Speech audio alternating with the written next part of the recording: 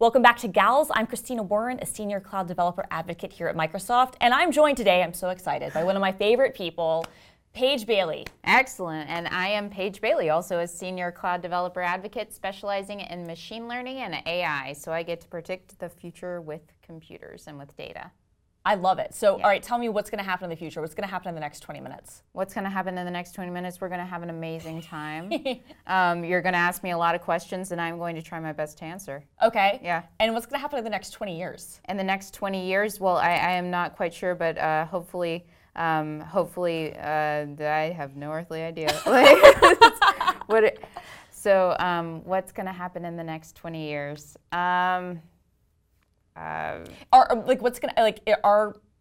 the bots going to take over? Are we all going to be working for computerized machines that become sentient? Like, is Skynet going to become a reality? That's really what I want to know. Well, Skynet, if Skynet becomes a reality, hopefully it's not running on JavaScript. Okay. That's the only stipulation that I have.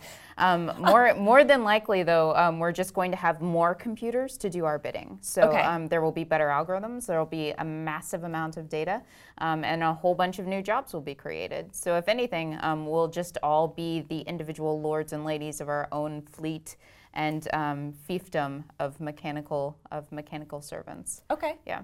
All right, I'm down with that. Yeah. All right, so you're like a lot of the CDAs, cloud developer advocates. You're fairly new to Microsoft. How long have you been with Microsoft? I've only been with Microsoft for 3 months. So I started on around August 1st, and I have been kind of rapid fire, excitedly going off and doing Microsoft things since then. So what did you do before you joined Microsoft? I was a data scientist in the energy industry for 4.5 years.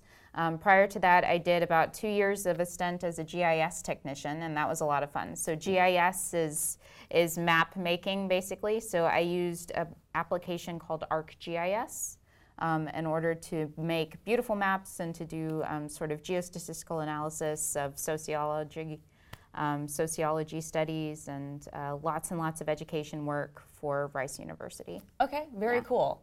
You and I, when we first met, I kind of heard a little bit about the background in your story, and I really can't wait for everybody else to hear it. But my first kind of takeaway when I hear all of this, I'm like, that's a lot of math. Yeah.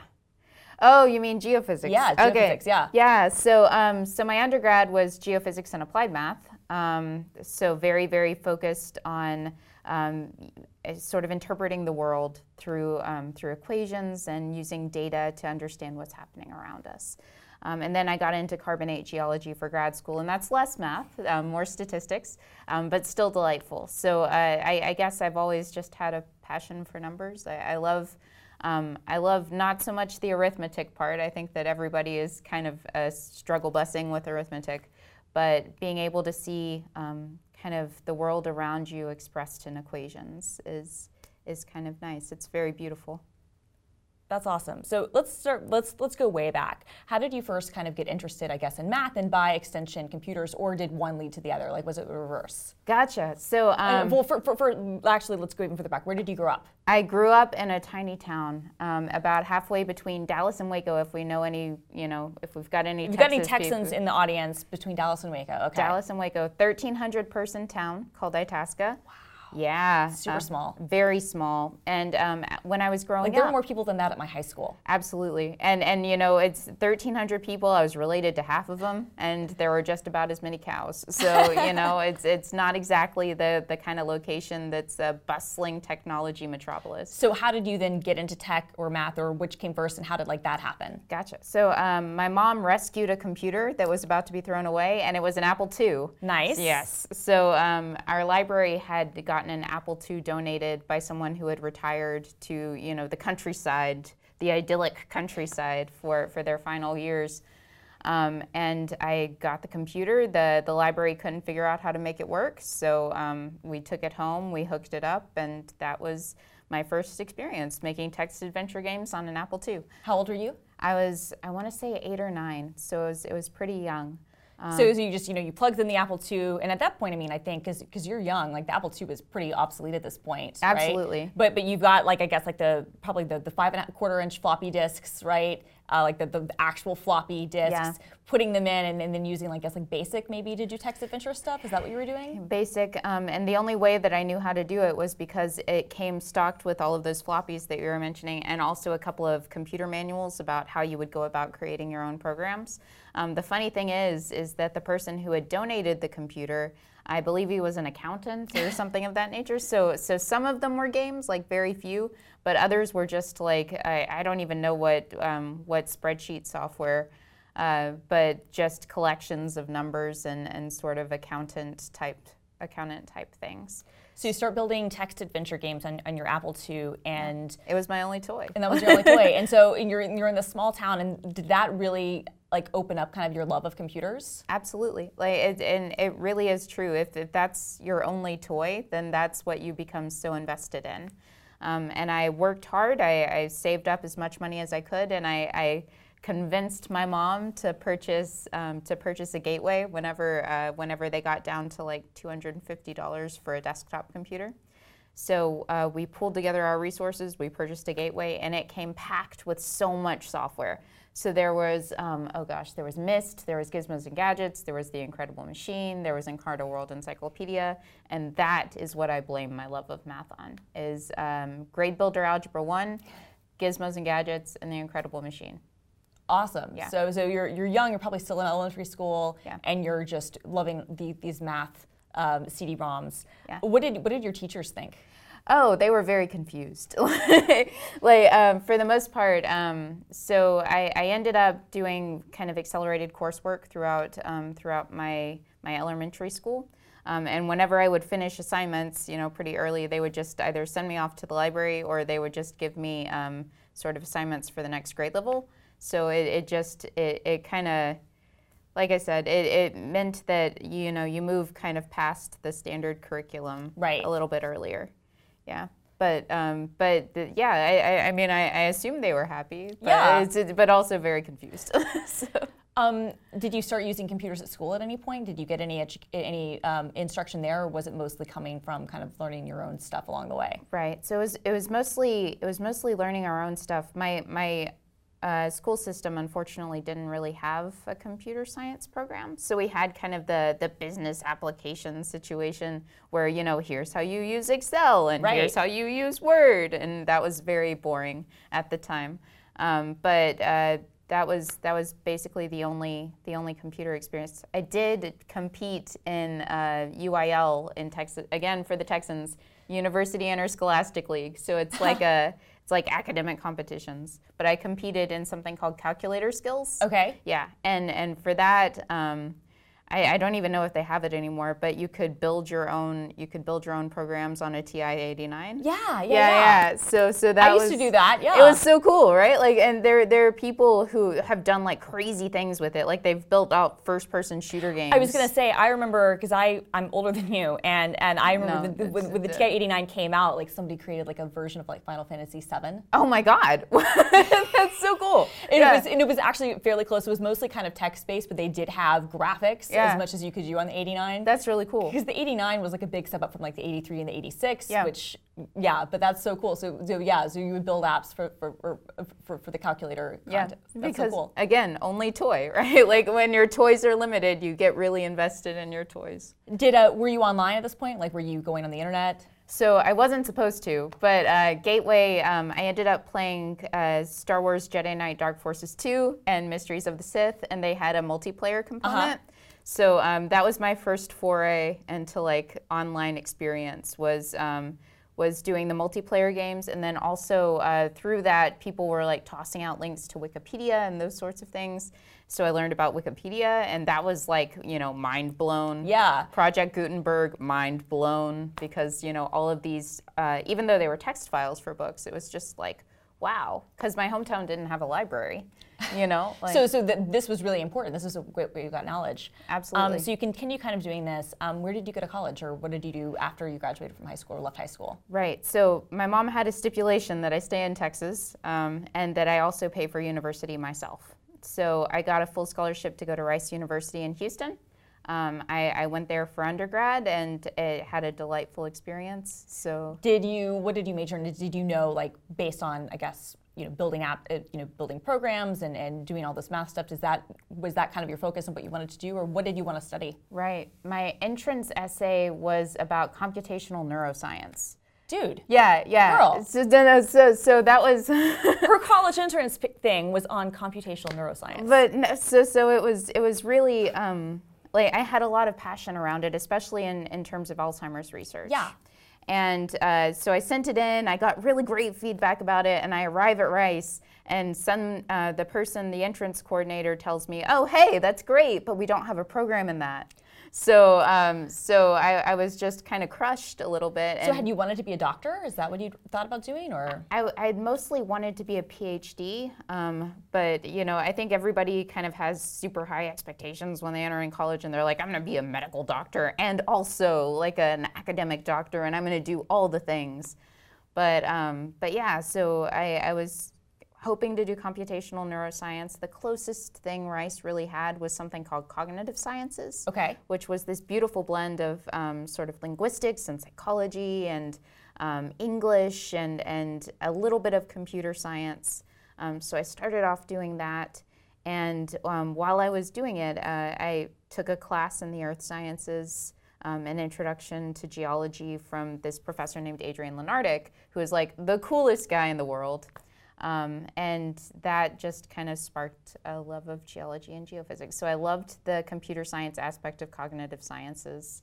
I loved the earth sciences course that I took, and I just kind of naturally... You kind of found this perfect fusion of the two. Yeah. And jumping forward a little bit, we'll go back in a second, but cognitive sciences, I mean, that is really kind of the basis of what we do with AI and machine learning now, right? Yeah. So it's kind of funny that not having that computational neuroscience thing, having to do cognitive sciences instead, in some ways, maybe, I don't know, I don't want to speak, but like worked out in some ways perfectly. Because now the work that you're doing now, which is so cutting edge and so hot and everybody wants more of it, is like really in demand. Absolutely. And it was, the coursework that I took through that degree was so eye-opening, and just in terms of like how do brains process information, like the philosophy of cognitive science, like what does it actually mean to see a tree or to define a tree or something like that.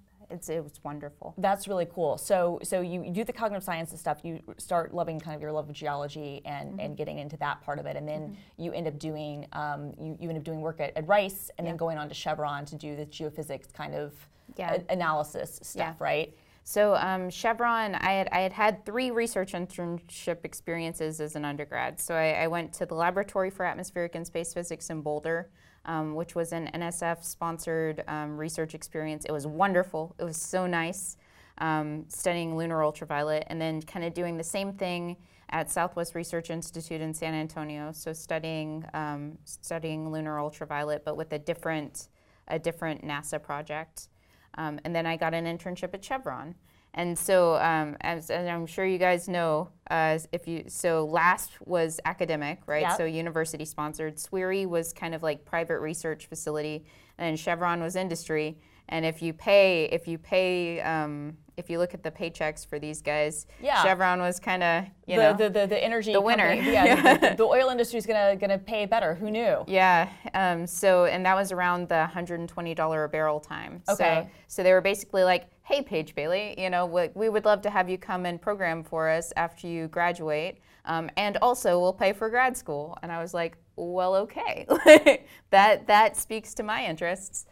So that was Chevron, and I did geophysical plug-in development and sort of earth sciences application stuff for a couple of years until they realized that what I was doing was basically data science, and they had a word for it now. Yeah. So started being called a data scientist around my last 2.5 years. And you were going to grad school at the same time? Yeah. And what did you study in grad school? Carbonate geology. That's right. You'd said that before. Carbonate geology. Yeah. So that's what you went to grad school for. Yeah. And so at this point now, like you've got like you said, you have a proper word, this data scientist thing. Yeah. And that obviously everybody wants to be a data scientist. Like that's like one of the hot kind of career tracks. Did that kind of surprise you? Was this kind of happenstance? Did you get the idea that was going to be something that would be really like in demand, or was this? No idea. No idea. And also my entire career trajectory has just kind of been like, oh, well, that's cool. I'm going to learn more things about that. Like, I love it. Yeah, like maps are great. programming is great. Like, I also really like hiking, so let's learn more about rocks, those sorts of things. And every department that I was ever affiliated with was just kind of like, that's crazy. Like, the geologists were just, why are you learning things about computers? Like, that doesn't make any sense. And the computer people were like, why are you learning things about rocks? That makes zero sense. And you're like, actually though, but together they do. You know, getting chocolate in my peanut butter does make sense. Absolutely. And it's more delicious. It is more delicious. So let me ask you this. Speaking about kind of programming, while you were in college and maybe even grad school, like you were taking some computer science classes, I assume, to go along with some of this stuff? Some of them, yeah. Oh, or were you kind of exploring on your own programming? How was that? What was that like? It was mostly exploring on my own, but with heavy guidance from most of my friends were computer science majors, so they kept telling me about all this cool stuff that they were doing with Python or with MATLAB or something like that, and it was just always, you know, kind of, it was magic to me, right? Like you were using computers to do things that would normally take hours or days to complete, and so my job as an undergrad was a GIS technician. And ArcGIS had a habit around that time of being kind of unstable, or at least on the machine I was using. So the only way to really create the maps was by scripting it out. So you had to use ArcPy, which is kind of an embedded Python library developed by Esri, in order to create the maps, to do the geoprocessing, and then to spit them back out. So I basically automated my job, and I probably shouldn't say that. You totally should, because that's badass. Yeah, well, thank you. Just don't tell the sociology department. But no, actually, though, I mean, if you're like, this is what students now should be doing, like, automate your job, dudes. Yeah, especially if, you know, the only way around it is if your application crashes and you have to start over from scratch each time. I mean, and that's a terrible experience, and that doesn't make you want to continue to do more, and if you're able to be more efficient, plus you're learning scripting. So did you learn Python in college, or were you learning that in high school? How did that kind of come about? It was definitely in college. So in high school, I had no idea that Python was a thing. I had done text adventures with BASIC. I had been attempting to do some other things in the terminal on my gateway, but I'd never really got super into programming until I got to college. Yeah. Is Python your favorite language? Oh, heck yeah. Python is favorite language. I've spent about 10 years with it. R is very close second, though. Yeah. Primarily because of the excellent usability tools for data manipulation that Hadley Wickham's created. And the data visualization is phenomenal, too. Python 2 or 3? 3. Definitely 3. Definitely. Sorry, Zed Shaw. No, I love Zed, but actually, he was kind of why I asked. Excellent. But yeah, definitely 3. And I think so. I think Python 2 is even like not going to have support after next year. So we're going to have a lot of people with these historic shell scripts that are like really going to have a tough time. That's kind of scary. Yeah. World's going to end whenever Python 2 loses support. I mean, people said the same thing about Y2K. But, this is true. I mean, they've said the same thing about any time anything moved forward. You know, like, this version of PHP is moving forward. And it's like, it's fine. I found out today that, or last week, I guess, that Perl 6 is now in existence. Like, and that was like in the works for forever and always. And Perl was one of the first like kind of languages I ever really used, so I feel bad saying this, but I always forget that Perl is a thing. Yeah. Well, I mean, sorry, Perl fans. So like, no disrespect at all, but I do always forget that it's a thing. And it's so like Perl is the strangest thing to me because you can just kind of like fumble away at the keyboard, just type whatever you want, and you'll get a response. Like you'll get something back. It's just probably not what you want. So you're at Chevron. You're in grad school. You're doing this data science stuff. How did that then lead into a job at Microsoft? Right. So I was working at Chevron, doing very interesting things, very interesting data science projects, and but I was always kind of on nights and weekends going off, and like I founded PyLadies in Houston. I was speaking at conferences. I was trying to give as many workshops as possible. I loved the sort of learning about something and then teaching others how to do it situation. And my job at Chevron was very kind of focused on having considerable business impact and those sorts of things, and there wasn't much emphasis on the outreach component. And one day I was just kind of looking at jobs, and the developer advocate position is kind of like, oh, hey, Paige, do you want to get paid for what you do on nights and weekends? And I was just like, that makes zero sense. Like, you're basically paying me to be a Paige. You're basically paying me to be myself. Yeah, and then so cool. And it was ridiculous. Yeah, so I applied. I think I contacted every hiring decision maker in the entire program, and they invited me to come to campus for an on-site, and it was just since then I don't think I've stopped smiling. So that's cool. One of the things we haven't talked about a lot, and I'm actually really happy, is being a woman in tech hasn't really come up much in this conversation. Right. But I'm sure that as part of your journey, do you think that, and I don't know, because you grew up in a really small town, oh, yeah. where you're, one of the few people using computers and one of the few people programming, I have to imagine, because it's so small, that's just the nature of things. Did you ever feel like you shouldn't be doing the things that you were doing because of your gender? Was that ever something that was in the back of your mind, or did you just not care, and was nobody really paying attention to that? Right. So gender definitely comes up, especially in small town America, right? Like if you're a boy, you're going to play football. If you're a girl, you're going to be a cheerleader, and that's just the way it is. Yeah. And so you do those things. I actually ended up not really talking to many people about computers when I was growing up, not because of any sort of underlying stigma, but just because, like you said, nobody was really using them. Right. So even if I had gone up to someone and been like, "Hey, I'm using a computer," the feedback wouldn't have been, "That's weird, you're a girl." The feedback would have been, "That's weird, period." Right. So I never really thought much about it being strange for a woman to be interested in computers. And then Rice is just such a weird bubble. Like if you've ever seen the movie Real Genius, Pacific Tech or whatever, Rice is very, very similar to that. Is there a big popcorn explosion at the end? The big popcorn explosion, ice going around the halls, people screaming in the middle of finals, all of that absolutely Tears for Fears playing in the closing credits. Absolutely. And Chris Knight, there's a guy who looked exactly like him. So it's, I'm telling you, Rice is as close to Pacific Tech as you can get. Cool. So nobody thought it was really weird that I was running around like Jordan, building things or speaking very quickly about computers.